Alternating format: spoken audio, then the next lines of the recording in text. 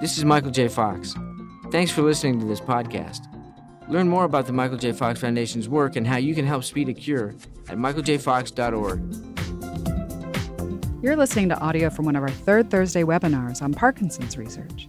In these webinars, expert panelists and people with Parkinson's discuss aspects of the disease and the Foundation's work to speed medical breakthroughs. Learn more about the third Thursday webinars at michaeljfox.org/webinars. Thanks for listening.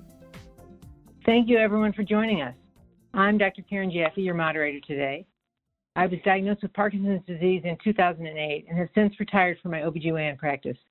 I'm a member of the Michael J. Fox Foundation Patient Council, and I am also a co-founder of In Motion, an amazing wellness center for Parkinson's patients right here in beautiful Cleveland, Ohio. Today, our panelists are going to discuss a topic that is not frequently recognized as being part of Parkinson's disease, and that is problems that include the eyes and the visual system.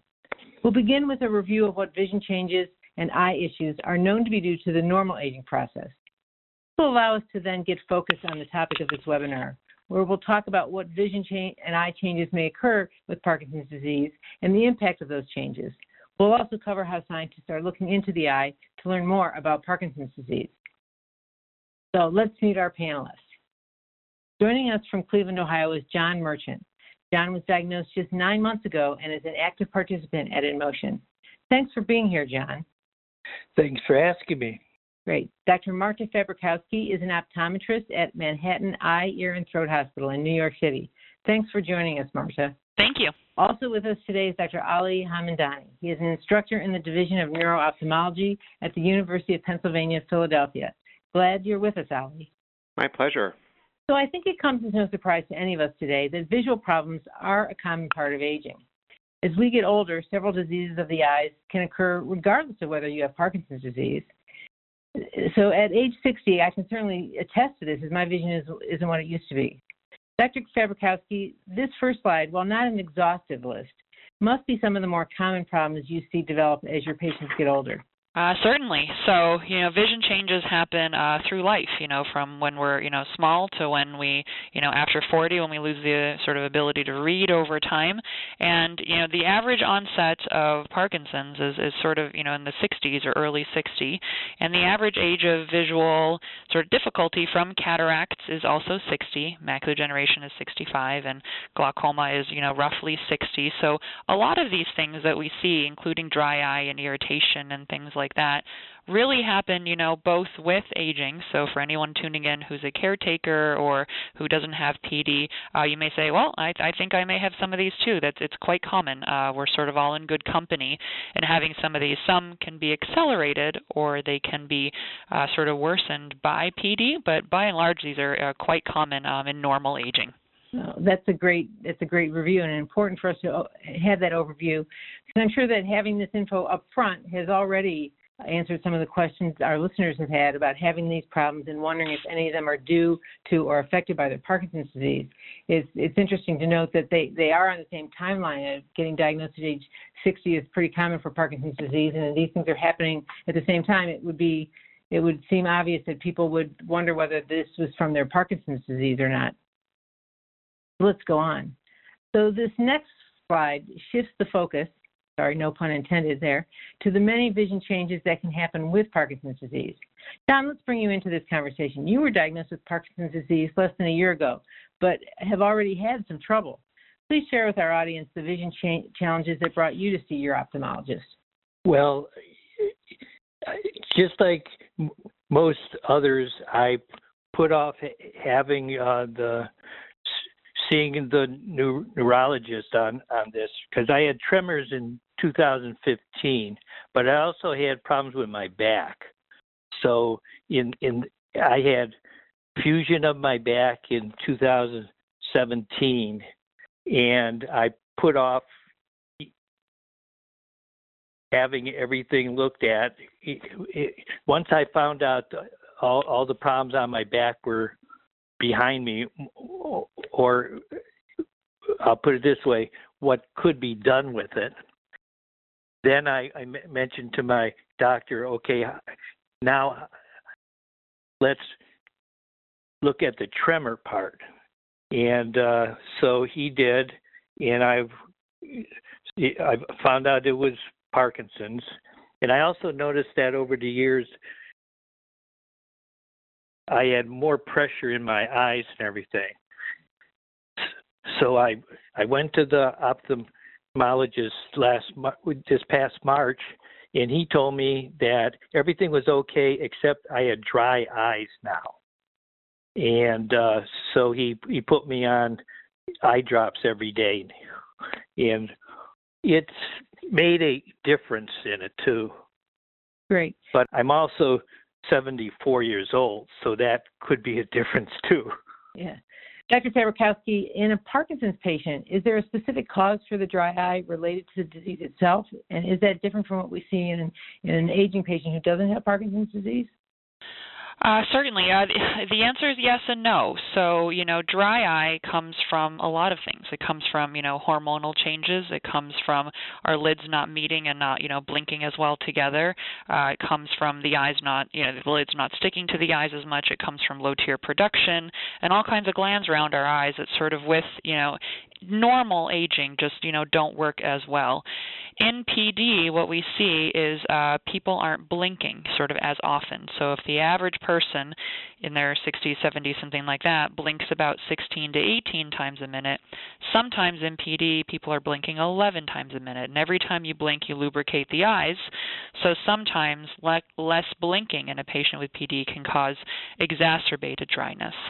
Sometimes it's a tear film quality where the tears have multiple layers. They're not just like a drop of water, and certain layers, can be sort of dried out quicker than others, which in PD can bother the vision a little bit more. So sometimes we can attribute some acceleration of it to PD. Are there any special eye drops or ointments that people should be using, or is this over the counter?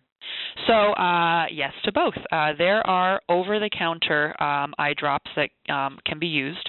Now, artificial tears come in different formulations. Some are quite watery, some are more gelatinous, some are ointments. Some come with preservatives, some come without. So some should be used many times a day, some should be used less often, some just before bed. So there are lots of over-the-counter options, sort of best advised by seeing, an optometrist or ophthalmologist. And then there are actually also prescription drops for dryness, which work in some people and not for others, and they're indicated for some people and not for others. So if you look up treatment for dry eye, there are dozens and dozens of treatments, but which sort of specific treatment relates best to you would come out in a basic exam. Well, I never knew there were so many options for eye drops.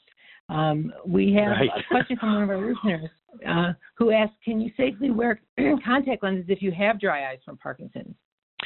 So yes and no, whether you have Parkinson's or not. With dry eye and contact lenses, it just takes figuring out the right algorithm for you. So contact lenses naturally soak up tears. So if your eyes are naturally dry and you're wearing the contact lens, that can sometimes make it worse. However, that depends on the kind of contact you're using.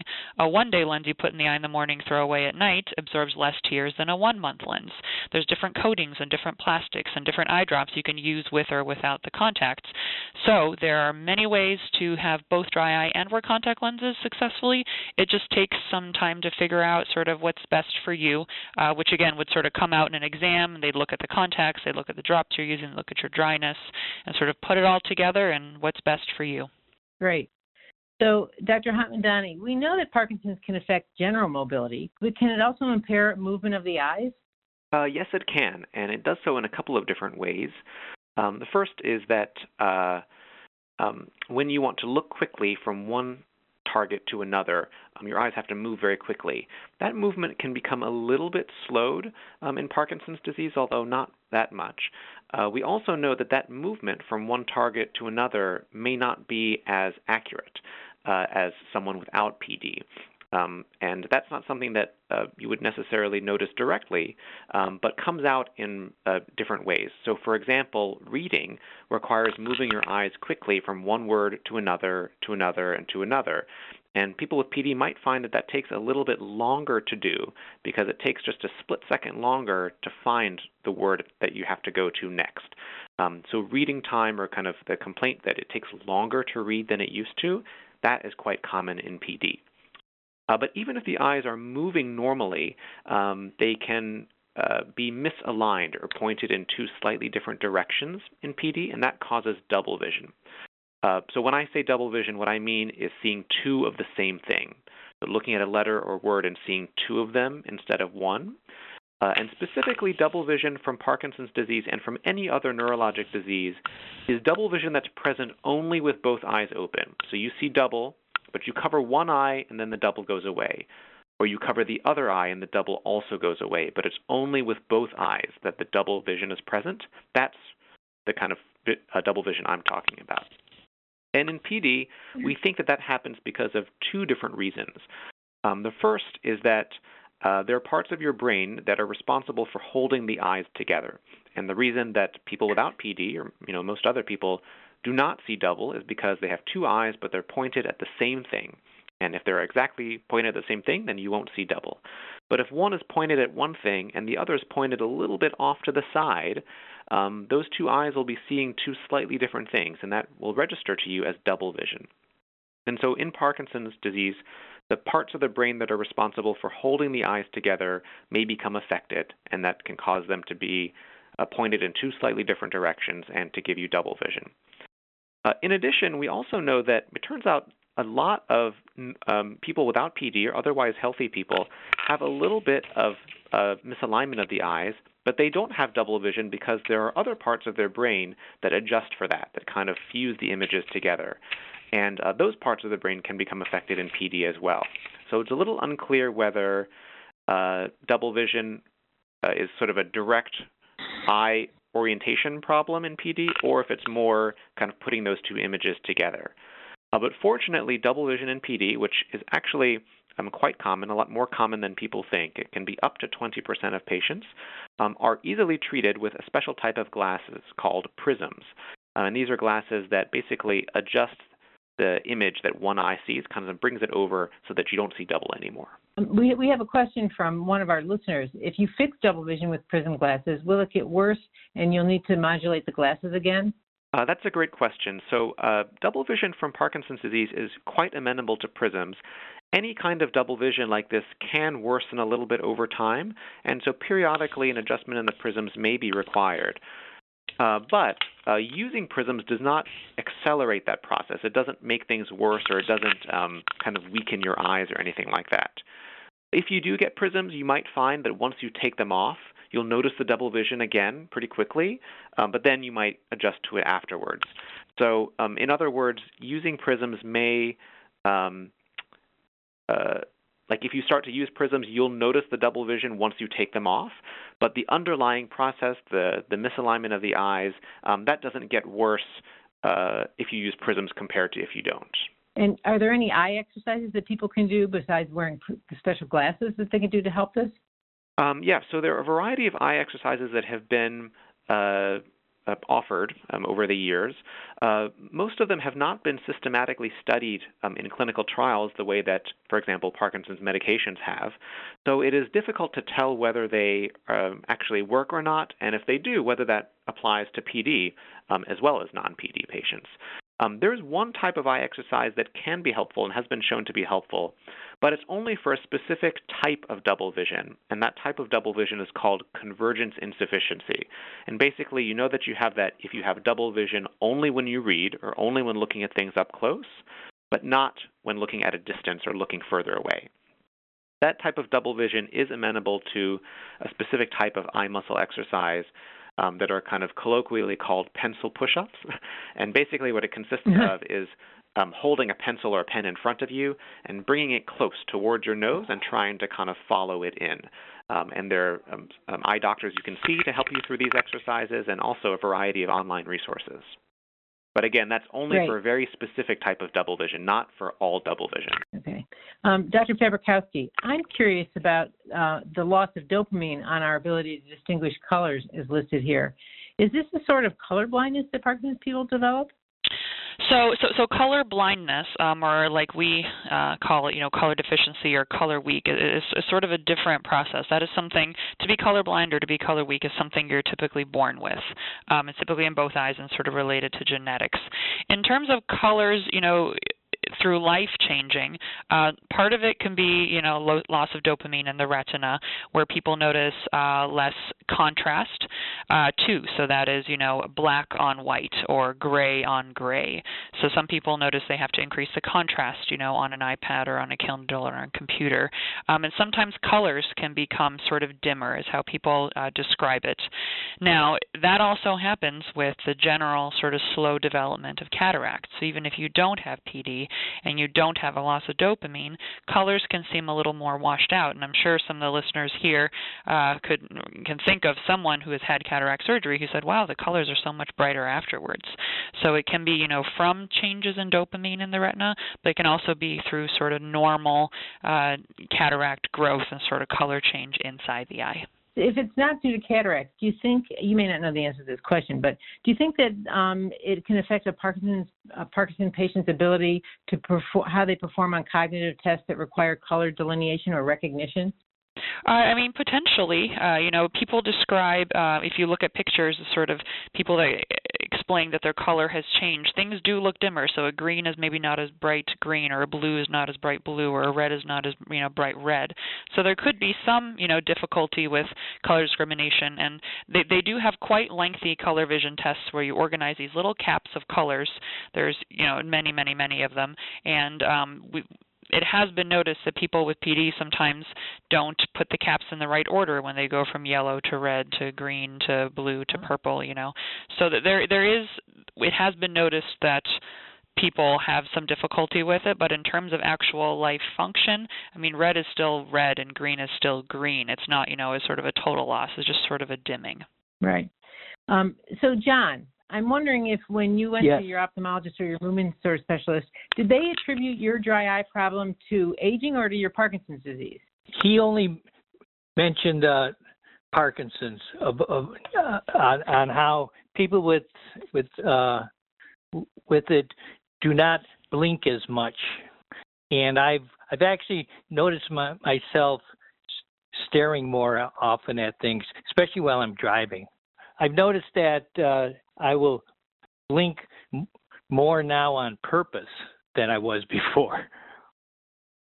But as far as the colors and everything, I haven't noticed anything changing so far. Hopefully it doesn't. Okay.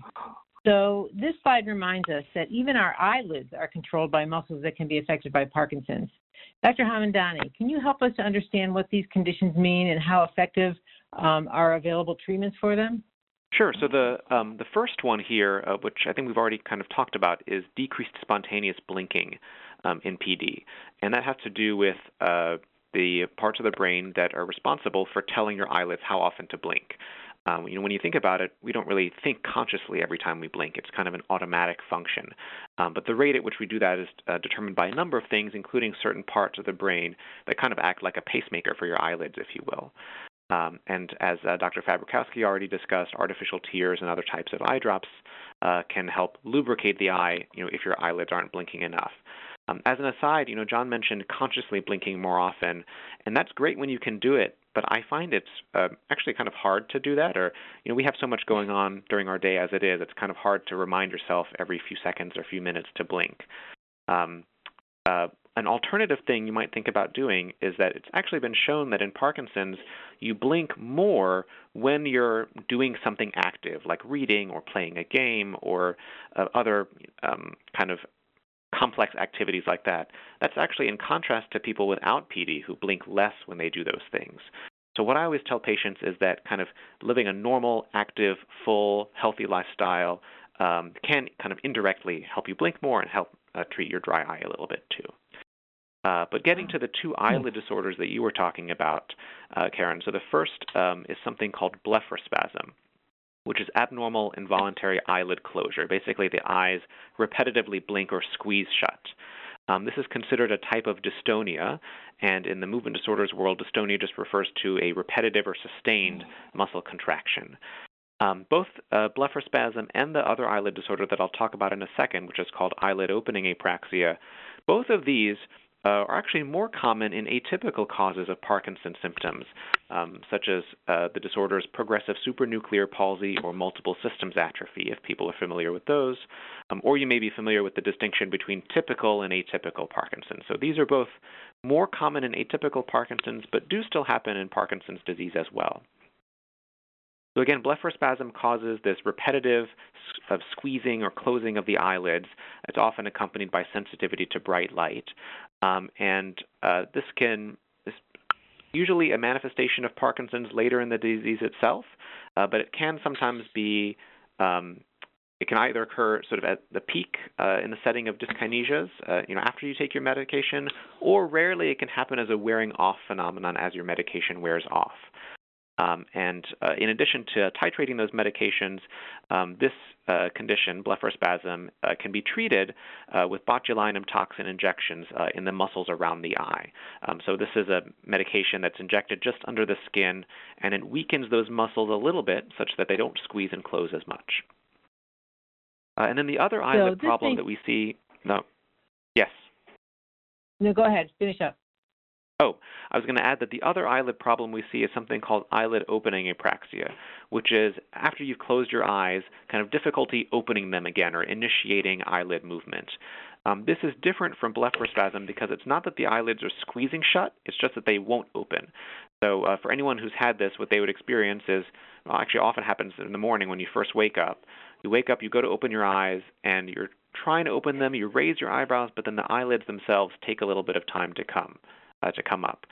You can kind of think of it as freezing, which is a term that many with PD will be familiar with, freezing of the eyelids, although that's not technically correct. It has to do with the signal that goes to tell your eyes to open when you want them to. And there are a variety of adjunctive treatments that can help with that. So this may seem like a silly question, but what happens when a patient who has Parkinson's who blinks less frequently develops dystonia, which causes excessive blinking? Do they equal each other out? That is actually a really great question. So they don't necessarily cancel each other out because blepharospasm and PD may not be constant. It's not that the eyes are constantly blinking and squeezing throughout the day. There may be times, especially if it's medication related, where that may happen more than other times. I guess one point to mention, so I talked about botulinum toxin as a treatment for blepharospasm. If that's successful and the eyes are blinking less frequently, that could potentially bring out the dry eye problems that we had talked about earlier. So that's important to consider if you're going to opt for botulinum toxin treatment for blepharospasm, to kind of know that dry eye is a potential side effect of that. There's always something, isn't there? Dr. Fabrikowski, at what point in Parkinson's disease do people tend to have these eye problems begin? Can it be early on in the disease, or is it late? Are these late consequences of the disease? Are you referring to the eye movements or just eye things in general? Eye things in general. So that can happen, before Parkinson's. That can happen, if you're diagnosed at 70 and you've started to have dry eye at 60, that can happen. That can happen at any point, and we don't really know exactly in terms of staging or years after diagnosis when these things happen. We know that some things happen much later in Parkinson's, like people who have hallucinations or people that have, Dr. Hamadani was just talking about the, inability to open the eyes. Sometimes that can happen later on in the course, but in terms of knowing exactly when things happen, when you're after diagnosis, stage 1, stage, wherever you are, we're not really sure, and we're still sort of learning all about that. We have a fair amount of questions. I'll start with you on this, Dr. Fabrikowski, on floaters and the link to Parkinson's disease, and if they are linked, are there any strategies to help with them? So floaters come from the back of the eye. There's a vitreous gel. The eye has two components, two compartments. There's a front part of the eye liquid and there's a back part of the eye liquid. The back part of the eye liquid is known as the vitreous, which is a gel. And when you're born, all kinds of things are dissolved in that, proteins, collagens, all kinds of stuff in there. And as we get older, those things sort of start clumping together. And even as early as your 30s or 40s, you can start seeing floaters. And then, depending on sort of the kind of prescription you have and the length of your eye and things like that, as we get older, 50s, 60s, 70s, 80s, that vitreous gel sort of clumps together and detaches from the retina. That does not mean you have a retinal detachment. This is not a retinal detachment. This is just your vitreous moving around that gel in the back of the eye, and that causes floaters. And that happens whether you have PD or not. In fact, everyone in their lives at some point will get a vitreous detachment where the gel moves away, from the retina with age.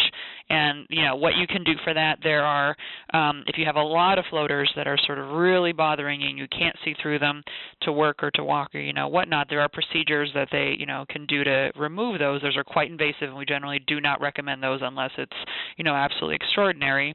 There's some new procedures like lasers and things that people get for those, but again, those are quite new, and we don't generally recommend them. So usually what we tell people is when you see these floaters, number one, if they're urgent, if you suddenly are noticing a lot of new floaters, like 100 new floaters or a shower curtain of new floaters in the last 24 hours, go get them checked out and make sure it's just that vitreous and nothing else. But if you've had them for a while, what we tell people is usually over time people start to either A, notice them less, the brain sort of learns to turn them off, or B, they'll fall, with gravity below the pupillary line, and then you don't notice them even though they're still there. So if you can live with them, they're yours to keep. And if not, then if you see someone who does retina, a retina specialist, they could talk with you about options. But if they're sudden, you should go in sort of quite soon and be seen. Great. Dr. Hamdani, we're getting a fair amount of questions about DBS, and since it typically targets Parkinson's motor symptoms, can deep brain stimulation change or improve vision issues? Great question. So deep brain stimulation can potentially help, but potentially worsen certain visual symptoms, kind of depending on what your initial symptoms are and sort of where the deep brain stimulation is. So for the dry eye and decreased blinking, deep brain stimulation can be helpful, and that's because it, the blink rate is something that follows the rest of your motor symptoms in PD very well. So if your motor symptoms get well, you're moving more easily and walking more easily, you're probably blinking more frequently as well. And so dry eye may get better after deep brain stimulation. Most double vision after deep brain stimulation does not change much. In fact, sometimes, particularly if your deep brain stimulation is into the subthalamic nucleus, which is one of the two different surgical targets for DBS, sometimes double vision can come out or be made worse after DBS. And that has to do with the spread of voltage of the electrical current from the motor target of the DBS into some nearby areas that control eye movement. If that's the case, that can be treated by adjusting the settings of the DBS. So in general, I don't think that double vision is a long-term complication or problem from most DBS, but it is something to be aware of. In terms of the eyelid disorders that we talked about, eyelid apraxia, so that difficulty opening the eyelids, can come out or be made worse after DBS, usually within the first year if that's going to happen. And that's also potentially amenable to adjusting the settings. Great. So let's talk about medication. Dr. Fabrikowski, both of the drugs listed here are commonly used, amantadine for dyskinesia and Artane for tremors and dystonia. Are these drugs commonly known to cause vision changes, and do you think most movement disorder specialists are aware of those? Sort of to address some of those questions, and I would defer to Dr. Hamdani about some of these medication sort of side effects. But they can cause some dry eye. We're all connected. So any medication you're taking, whether it's one of these or a supplement or any sort of medication, we're all connected. So if it's drying you out, in any place in your body, that can include the eyes. In terms of the vision changes, now some of these drugs that are used can change the size of the pupil. It can make it larger. It can change sort of the focusing. So in some cases, the vision can be changed. Some of these, a lot of those temporary.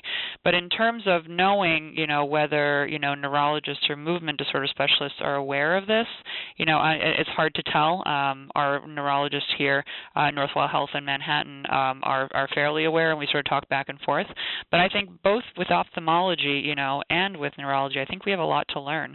And I think that there's, sort of a lot of collaboration that we should be doing back and forth between neurology and ophthalmology. We should be telling neurology what we're seeing, and neurology should be telling us, sort of what medications they're on and what they're suspecting. So I think sort of at the crux of your question, the basic answer is I think we can do a better job working together between ophthalmology and neurology in terms of all these medications. Dr. Hamdani, any sort of follow-up with that? Yeah, so I agree. These medications can cause dry eye because they decrease your tear production, and they can also cause difficulty focusing because of the pupillary changes that Dr. Fabrikowski mentioned. I think that most neurologists are aware of these, but they may not necessarily be asking you about them every time you see them.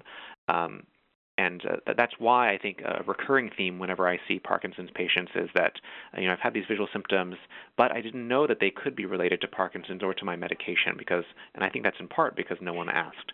So I encourage everyone to be vocal about any symptom you're having, including visual symptoms, so that your neurologist can address them or can refer them to someone like me if needed. About these medications, amantadine and trihexyphenidyl, the other thing I'll add is that rarely they can cause an acute vision problem called angle closure glaucoma. Glaucoma is an eye disease that has to do with increased pressure inside the eye, and when that happens suddenly, it can cause intense, often unilateral or one-sided or both-sided, intense eye pain, redness, and vision loss, and that's caused by a sudden increase in eye pressure. So if you start one of these medications and you have any sudden changes in vision or in eye pain, you should see a doctor right away. And on that note, do you think that if a patient's having vision changes, it's best to start with their neurologist or to start with an ophthalmologist? I think to be honest, either would be good. In general, I think if it's I would start with your eye doctor, but certainly let your neurologist know. And as Dr. Fabrikowski said, the two should be communicating back and forth. And then there are folks like me, neuro-ophthalmologists, who kind of combine both together that can help as well. Great. Dr. Hamdani, as a neuro-ophthalmologist, you seem like just the right person to talk to about medications, hallucinations, and Parkinson's disease. What can you tell us about this topic? Sure. So hallucinations, believe it or not, are a visual symptom. I know many people don't think of them as vision-related per se, but you are seeing something, and therefore it is vision-related. And hallucinations in PD can happen as part of the disease itself in later stages, but can also be made worse by virtually any medication that can treat Parkinson's disease, although the ones that are most likely to cause it would be the long-acting dopamine agonists, like ropinirole, pramipexole, or rotigotine patch. And then the anticholinergics like trihexyphenidyl can do it as well. I think one important thing to note is that hallucinations don't necessarily mean that you have psychosis or other problems. They can happen sort of in isolation without confusion, some of these other things. And in other words, they don't mean that you're, quote, crazy, which is not really a term that we use in neurology anyway. But so, in other words, so in summary, can be part of the disease itself, can be made worse by certain medications. One thing that is something that we're starting to learn a little bit about, but needs more research, is that we think that decreased vision, or not seeing as well, from eye diseases such as macular degeneration or glaucoma may be a risk factor for hallucinations in PD. And that's based off of several small studies, although it's an active area of research that I'm working on currently. And so I think the implication there is that as someone with PD, you should still see an eye doctor every year for kind of routine screening and treatment of these eye diseases like glaucoma or macular degeneration, or if you have diabetes, you should make sure that that's not affecting the eye, both because those are important for preserving your vision and your quality of life, but also because maintaining your vision can help you in other ways, and one potential way is that it might decrease your risk of hallucinations. Again, might. Okay. So this slide talks about how the eye changes may help study Parkinson's progress. I think, Dr. Hamdani, this is something you can give us a little bit more insight on? Yeah, so I think there are two, when we think about imaging or studying the eye and eye movement in Parkinson's, there are kind of two main things. So one is to kind of better understand the symptoms of Parkinson's and where they come from. And then the other is kind of monitoring the progression of disease and kind of understanding more about the biology of the disease. So I talked at the very beginning about eye movement, and there can be a little bit of slowing or a little bit of inaccuracy of eye movement, but it's quite subtle, and it can be pretty hard to see just when you're examining someone sitting across from you. But there are ways of recording eye movement using kind of a variety of different goggles and other devices that can actually measure the speed of eye movement and give you much more precise measurements. And actually, likewise, with blinking, you could count the number of times that someone blinks in a minute, although that's pretty hard to do. Or something that people are interested in is kind of using videos, videotape yourself at home, for example, and the video will kind of automatically count your blinks and can give us more information that way. But there's also a lot of interest in understanding about the pathology, or sort of why and how Parkinson's happens, that has to do with the eye. So there's an abnormal protein called alpha-synuclein that accumulates in Parkinson's disease in the brain. And there have been some studies that show that it might also accumulate in the back of the eye, which is called the retina. And this is really interesting because unlike the brain, which is very hard to visualize, actually it's impossible to visualize directly, you have to either do a special scan to try and see it, or ultimately it's a biopsy or autopsy that shows you the changes in the brain. So unlike the brain, which is very hard to see, the retina is very easy to see. If you dilate someone's pupils and you look in the back of the eye, you can take a special picture and you can see the retina right there.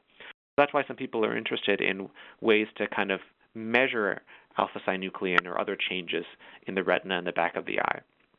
There's also been some studies showing a little bit of thinning of the retina, and that's using a widely used kind of available technique, which is called an OCT, or optical coherence tomography, but it's a laser scan of the eye, basically. And that can show you the different layers of the retina and show that they may be a little bit thin in Parkinson's compared to people without. This is still an area of ongoing research, so none of these are used as diagnostic tests for PD yet, although it's possible they may be used in the future.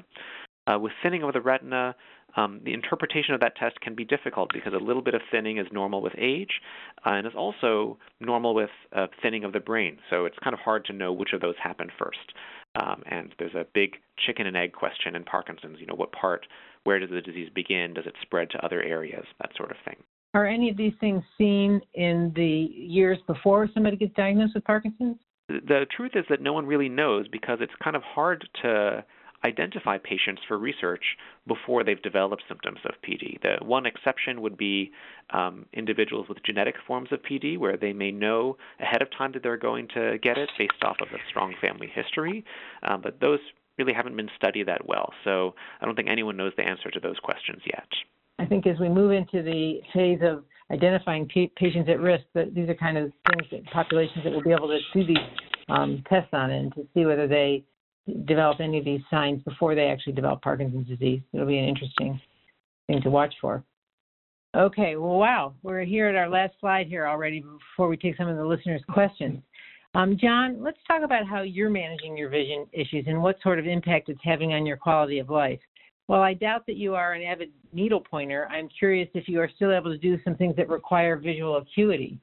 Well, I do a lot of woodworking, and so the combination of the sawdust, and now that I know that I'll have dry eye anyways without sawdust, it makes me more aware of wearing my goggles and glasses as I'm working with the wood. One thing I was wondering, though, whether that wearing goggles, safety glasses, would dry out the eye more than just regular glasses? Doctor, if you could answer that, please. Yeah, so I think neither glasses would cause your eye to dry out, and I do think that if you're woodworking, that wearing those safety goggles is a great idea. The last thing you would want is a piece of wood to fly into your eye, which could scratch it and make the dryness and all those problems much, much worse. Eye protection is very important. Dr. Fabrikowski, we're getting a lot of questions about the change in depth perception that people have. I think that a lot of people find that, especially it implies to their ability to drive. And so could you discuss that, why people have that depth perception issue and how that would impact their ability to continue driving? Certainly. So I'm actually going to reach back to something that Dr. Hamdani said earlier. With PD, without PD, but also, certainly with PD, when your eyes sort of don't work that well together, or they start to have trouble here and there, your depth perception is affected. So, instead of using both eyes to look, at a far distant point or to be able to see things that are overlapping, the eyes may not work quite well together. Now, some of those things can be corrected with glasses. So sometimes if the glasses are not optimal, or if there's a difference in vision between the eyes, having a different kind of glasses can help with the depth. And having a different design of glasses, that can be key. For example, what I mean by that is if you have glasses that are progressives, which are quite convenient because it means you have distance vision in the top of the lens, computer in the middle, and reading on the bottom, those are great because they're convenient. You can put them on and see, just about everything. However, with PD and sometimes with the vision, the eye muscles not working well together, it can be difficult to get into those very small sometimes areas of vision.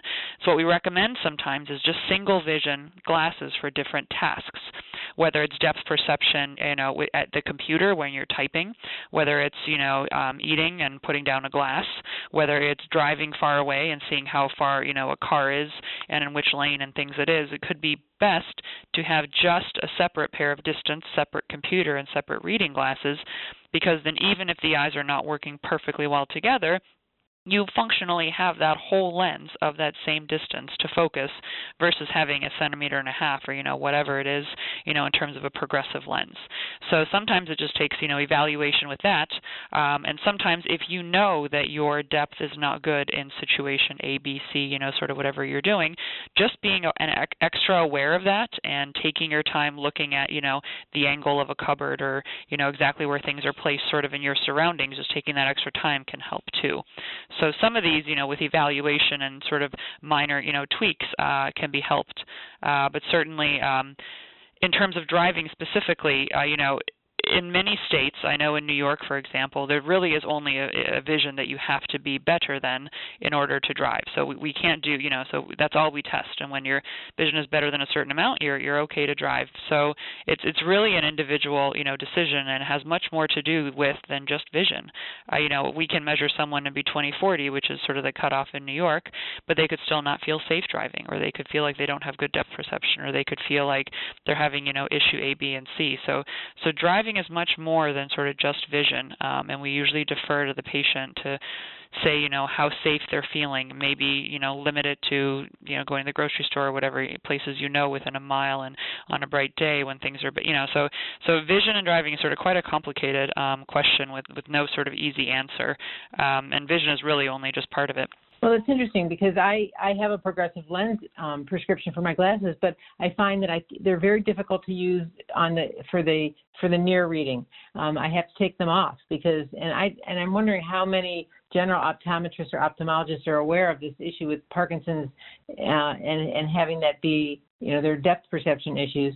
I would think that probably it's not very well known to people in general who don't deal with that many Parkinson's patients that would be the case. Certainly, depth perception can lead to falls. As you mentioned, you should know what your surroundings are, and even taking the stairs. I'm sure that there's impact in that, and that it must be one of the reasons people fall as much as they do down the stairs. Certainly, and some of that has to do with contrast too. If you're looking down the subway stairs, and all the stairs are the same color, and you have difficulty seeing, the shadows and the depth, that could be, it has, that may not have anything to do with your eye muscle movements. That could just have to do with contrast and going from, light to dark, and things like that. So, being careful with mobility with all these things is paramount. So, to have your eyes in the best sort of optimal health, where things are not blurry because they're dry, things are not blurry because it's the wrong progressive or the right progressive or what have you, sort of best optimizes you and positions you to best get around. Wow, it all adds up, doesn't it? So I think we're going to go ahead and take some questions here. We have one question that the person says they have the opposite of dry eye. Their eyes weep continually. Is this linked to PD? Dr. Fabrikowski, I'll ask you that question. Oh, sure. So when your eyes are watering, that actually tells me they're dry. And they're watering because they're dry, and oftentimes. And that seems counterintuitive. People are saying, how are my eyes watering if they're dry? Or, how are they dry if they're, watering? I have too much tears. Well, what happens is, for many reasons, when your eyes are dry, the natural response of the eyes to water is to help it. But the tears that it makes reflexively are not good tears. They're not the kind of tears that you want to sort of keep on your eyes. So it could be that your eyes, are actually dry. And could it be from PD? Of course. Could it be from aging? Of course. It could be that, your lids aren't, meeting quite well together. So when you're blinking, it's not a full blink and that little area is drying out. sometimes what we find is something called lid imbrication, where the upper lid and lower lid may not meet head-on. They may meet, a little bit skewed, in which case the tears are falling off the eyes because the lids aren't, keeping them on. So, the eyes watering can actually be a sign of other things. So, your eyes are trying to repair something on them. Wow. Ali, we have a question about whether contact lenses can have prisms. Unfortunately, no. Contact lenses cannot have prisms. So using prisms for double vision really does require moving out of contact lenses and back into glasses. One thing I will add, though, is that the double vision from PD may not be present at all times. And just to kind of emphasize what I was talking about earlier, it may only be present with certain activities, such as reading, for example. So you could conceivably wear contact lenses at distance during the day, if you're driving or something, but then to read, if you're going to read the newspaper in the evening, then you might need to switch. So that switching back and forth can be quite difficult, which is why, in general, if someone's going to need prisms, we generally recommend moving out of contact lenses and back into glasses. And as Dr. Fabrikowski said, contact lenses can make dry eye worse, and it requires some extra steps to kind of deal with that anyway. And I assume that there's a difference between hard and soft contact lens wearers. Not that there are many hard lens wearers, but there's probably still some who hang on to those. My understanding is that hard lenses are reserved for very specific situations. So as you said, they're not used that often, but they have their own kind of set of care associated with them. I agree with Dr. Hamdani. Hard lenses are great, and the vision is excellent. So, they're actually coming back into vogue, believe it or not, because the vision, the clarity of vision, if you're fitted with good hard lenses, is extraordinary. It's better than soft lenses. It's better than glasses. Your vision is very good. The downside is just comfort and having to get used to them, and it sort of comes with its own sort of territory. Can dryness happen with both hard and soft lenses? Of course. Is it worse with one or the other? Well, it depends on modality. Contact lenses are made, both hard lenses and soft lenses are made of dozens of different plastics, different coatings, different designs. They could be too big, they could be too small, they could be too loose, they could be too tight. So, so any of that can exacerbate it, but it can also, be fine to wear, like Dr. Hamdani said, with some modifications of things, either one can be made to be more comfortable. Dr. Hamdani, people are asking where they can actually purchase prism glasses. So prisms can be obtained anywhere that you get glasses, and the way they work, so they're prescribed by a doctor. So you would go to, first of all, before you get prisms, you should also have your regular prescription rechecked by your eye doctor. But in addition, that doctor or another doctor, like a neuro-ophthalmologist, for example, would add on to that a prescription for prism, and then you would take it to anywhere that you get glasses, and they would be able to do them for you. One kind of cautionary note, though, is that prisms can be expensive depending on what kind they are and where you try to get them. So before you get prisms, you should do a little bit of price comparison at different places. And you should also ask for them to give you a warranty such that if the prescription needs to be changed for any reason, so say the amount of prism wasn't correct the first time and needs to be adjusted, that is covered under a warranty. Oh, important to know. People have questions on night vision. How does Parkinson's disease affect people's ability to actually see at nighttime? So night vision gets back to the contrast sensitivity that Dr. Fabrikowski was talking about earlier. So at night or in dim lighting, there's a less difference in lighting or in color, if you will, between two different things that you see. So as Dr. Fabrikowski said, it's the difference between white and black versus light gray and dark gray. And so night vision is important for everyone, and I think especially for people with PD who are maybe frequently getting up in the middle of the night to go to the bathroom. So a really important point is that if you are getting up at night, you should always turn the lights on when you do so. And I know there's a little extra step, and you may be worried about waking up your partner or something like that, but it's important to be able to see where you're going and also to minimize the risk of falls at night if you're not able to see well and might be tripping on things in front of you. That's true. People want to know whether Parkinson's disease affects glaucoma at all. So that's a really good question that we don't really know the answer to yet. So as Dr. Fabrikowski said, glaucoma is a common eye disease that increases in prevalence with age, and Parkinson's also increases with age. So because they both increase with age, it can be hard to tell whether glaucoma is more common in PD than not. There have been a couple of studies trying to address this, and some have suggested that perhaps PD may be a slight risk factor for glaucoma, and conversely, maybe glaucoma is a slight risk factor for PD. Although, again, these are several studies with their own limitations, so I think the jury is still out on this.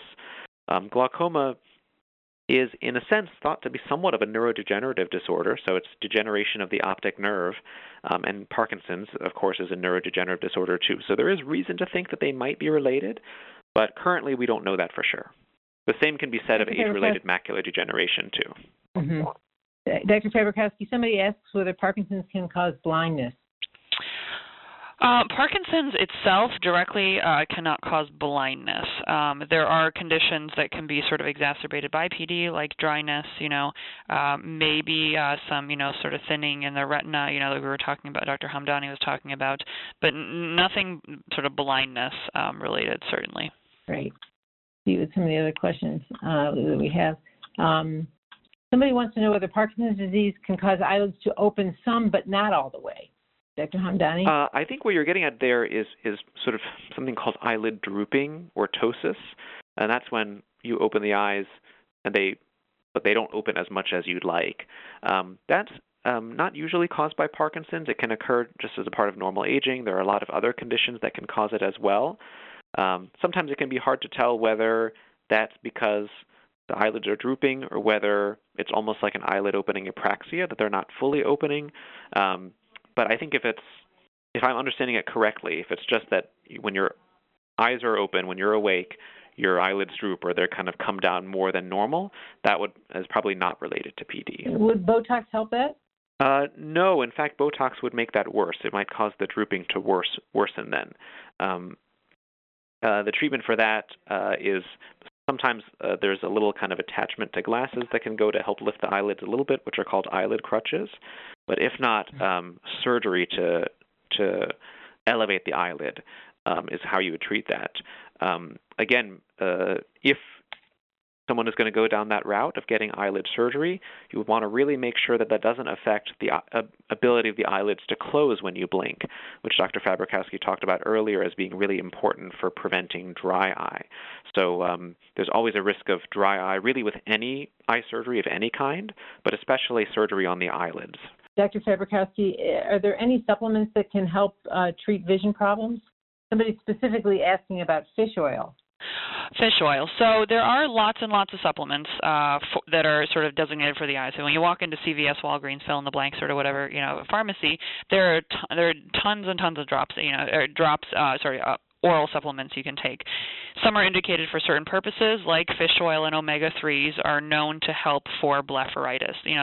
But just because they're, a supplement doesn't mean they don't come with side effects. So sometimes these supplements can cause thinning of bloods, they can cause, stomach ulcers and things like that. So it's before starting anything, it's important to talk about it, one, with your doctor, your neurologist, and two, with your eye doctor or ophthalmologist, to see, do I need these? So people who need, omega-3s, they typically have blepharitis, their glands are sort of clogged up. Do you have that? Hard to tell, until you get an exam. There are some supplements for the retina that they have found in certain cases can prevent the acceleration of macular degeneration. Doesn't prevent sort of the inception of it, but people that already have it, it's helpful to stop its progression. So there are eye vitamins, but it sort of takes some discussing and sort of deciding whether, one, it's warranted for whatever your condition is, and B, should you be taking those with the other medications and things like that.